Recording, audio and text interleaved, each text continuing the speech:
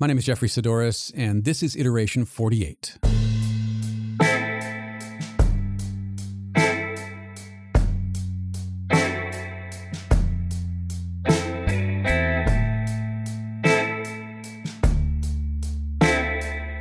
The other day, a friend of mine sent me a text message asking why I hadn't set up a Patreon for my podcast. Why would I do that, I asked. Ask the person who has wondered how he can get paid for the podcast he puts out, he replied. There were a few more exchanges after this, but you get the idea. Now, this was being asked by one of my closest friends, and I know that it was absolutely coming from a space of love and out of the belief that what I do has value, monetary value, and he wants to see that value acknowledged in dollars. And to be fair, he has a point. I do too. But it's not as simple as if-then, as in if you produce a podcast, or any creative work for that matter, then you'll get paid for it. There are a lot of moving parts. So to really unpack it, we have to have an honest conversation about podcasting and money. Is there money in podcasting? Yes. Is there money in podcasting for you? Probably not. In the same way that there's money in photography, music, art, professional sports, or acting. For most of us, it exists only in theory. So if you're thinking about starting a podcast because you want to be the next Mark Maron or Joe Rogan or Adam Carolla, you're likely in for a rude awakening. Let's take a look at the only example I can speak to with any firsthand knowledge. For 6 years, I did a weekly photography podcast called On Taking Pictures. Every Tuesday for 325 weeks, with only a few exceptions that took place on a Monday or a Wednesday, Bill and I did our show. And beginning around episode 30, we even had a sponsor. It wasn't long after that we became part of 5x5, and we had thousands of weekly listeners, and the audience was growing. The Google Plus community we started was becoming a thing, and speaking for myself, I was actually able to pay my rent just from doing the show. Then it changed. Seemingly overnight, and to this day I really can't tell you why, but the network changed our deal, which was really only a gentleman's agreement to begin with. We never had anything in writing to my knowledge. Bill may have, but I never did. So long story short, when both the rate and the number of ads changed, what I made dropped by about 80%. That's not hyperbole. I've got the invoices from 2013, some for as much as $1,900 a month. By contrast, for the last year of OTP, I made a little more than $300 a month, or about $85 an episode. Now, the point here is not to wage shame 5x5, but to say that if you're getting into podcasting to make money, unless a very specific set of stars align in your favor, you're likely to be disappointed. There has to be something else driving you. I'm sure most of you are familiar with the Stones classic, "You Can't Always Get What You Want." The chorus finishes with, "But if you try sometimes, you just might find you get what you need." Well, today I got just what I needed. I was going to get an oil change, and I grabbed a book to read while I waited. The book I happened to grab, and I only grabbed it because it was on the top of one of the stacks in my studio, was Frank Chimero's The Shape of Design, which is a terrific book. It's a small book, but one whose impact increases with each reading. I've read the book several times. My copy is littered with notes in the margins and a bunch of marked or underlined passages. It's one of those books that you don't need to read in a specific order because anywhere you start, you're likely to find something applicable to where you are, which is exactly my case this morning. I flipped to the last chapter called Gifts and Giving. The chapter begins with a Japanese parable about a poor student and an innkeeper. Basically, the student is staying at the inn and sits outside the kitchen window after smelling, quote, "the briny scent of fish," end quote, in hopes that the scent will elevate his simple dish of rice. And he does this for weeks until the innkeeper finally catches him and brings him before the local magistrate, insisting that he be compensated for the fish scent that the boy had stolen. The magistrate asks the boy how much money he has. And the boy produces 3 gold coins, which the magistrate has him dump from one hand to the other before dismissing the case. The innkeeper is furious, insisting that he hasn't been paid. The magistrate says that in fact he has, that the sound of the coins was adequate compensation for the scent of the fish.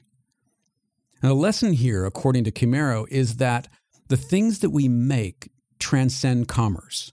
But that's often a very hard concept to wrap your head around, especially when popular wisdom dictates that if something is good, the common value of that good is measured in dollars.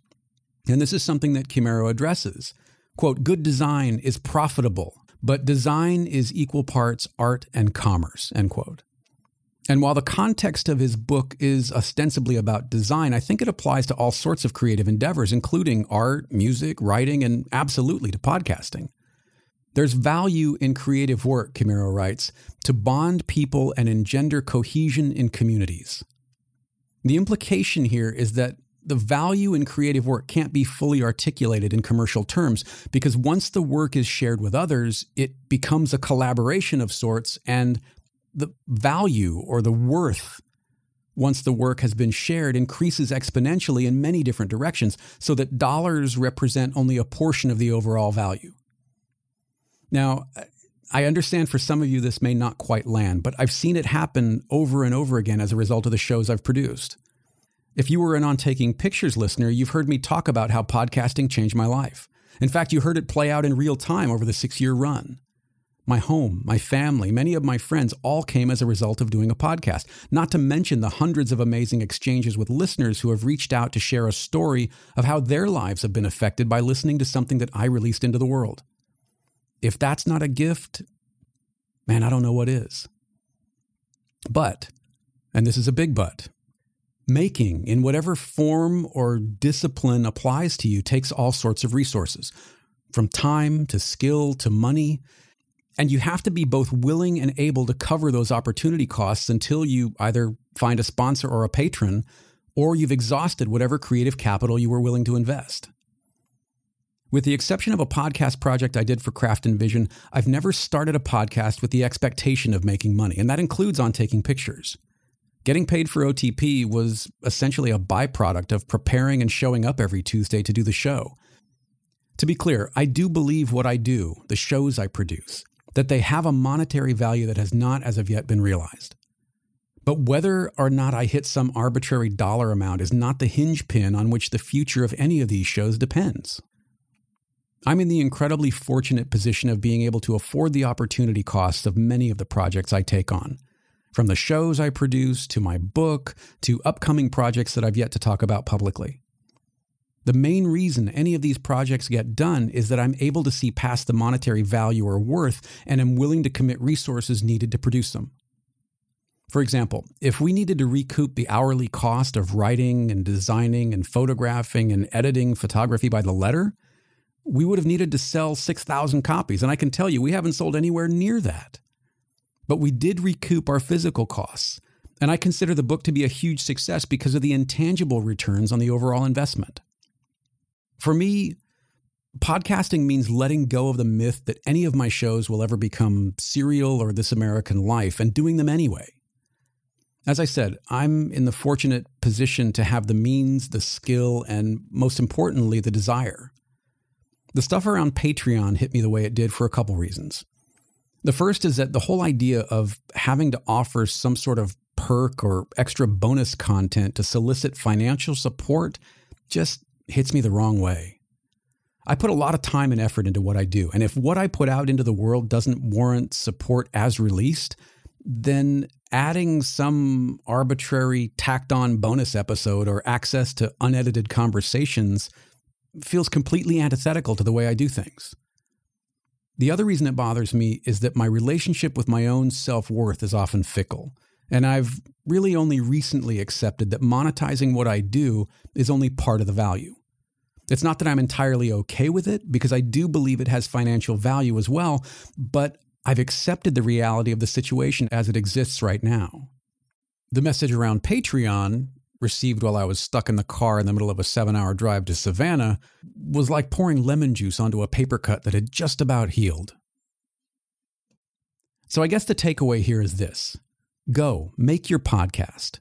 Talk to us about what interests you, what perplexes you, what makes you happy, or what pisses you off. But do it because you have something to say or to connect with an audience, not just because you're looking to make a buck.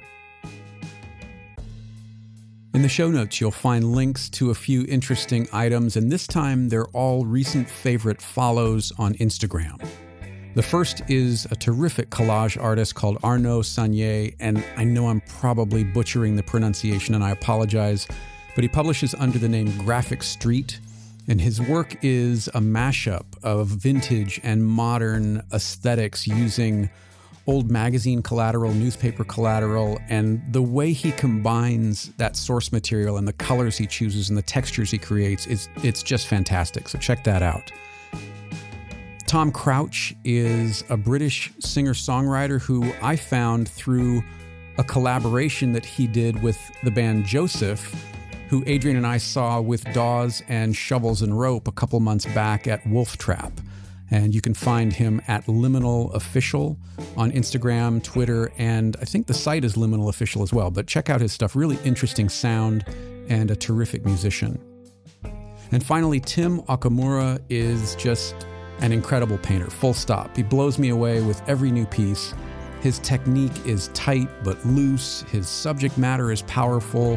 And he just seems like a really cool guy. Subscribe to Jeffrey Saddoris Everything in your favorite podcast app to get every episode of Iterations, along with Process Driven, In Between, and special one-off conversations all in one feed. And speaking of Process Driven, if you haven't listened to the latest episode, please do check it out. It's a terrific conversation with editorial and portrait photographer Richard Bevan.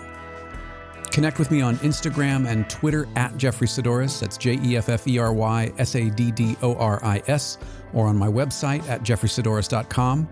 You can also email me at talkback@jeffreysaddoris.com. I'd love to hear from you. Thanks very much for your time. I appreciate you listening. I hope you're enjoying these, and I'll talk to you on the next one.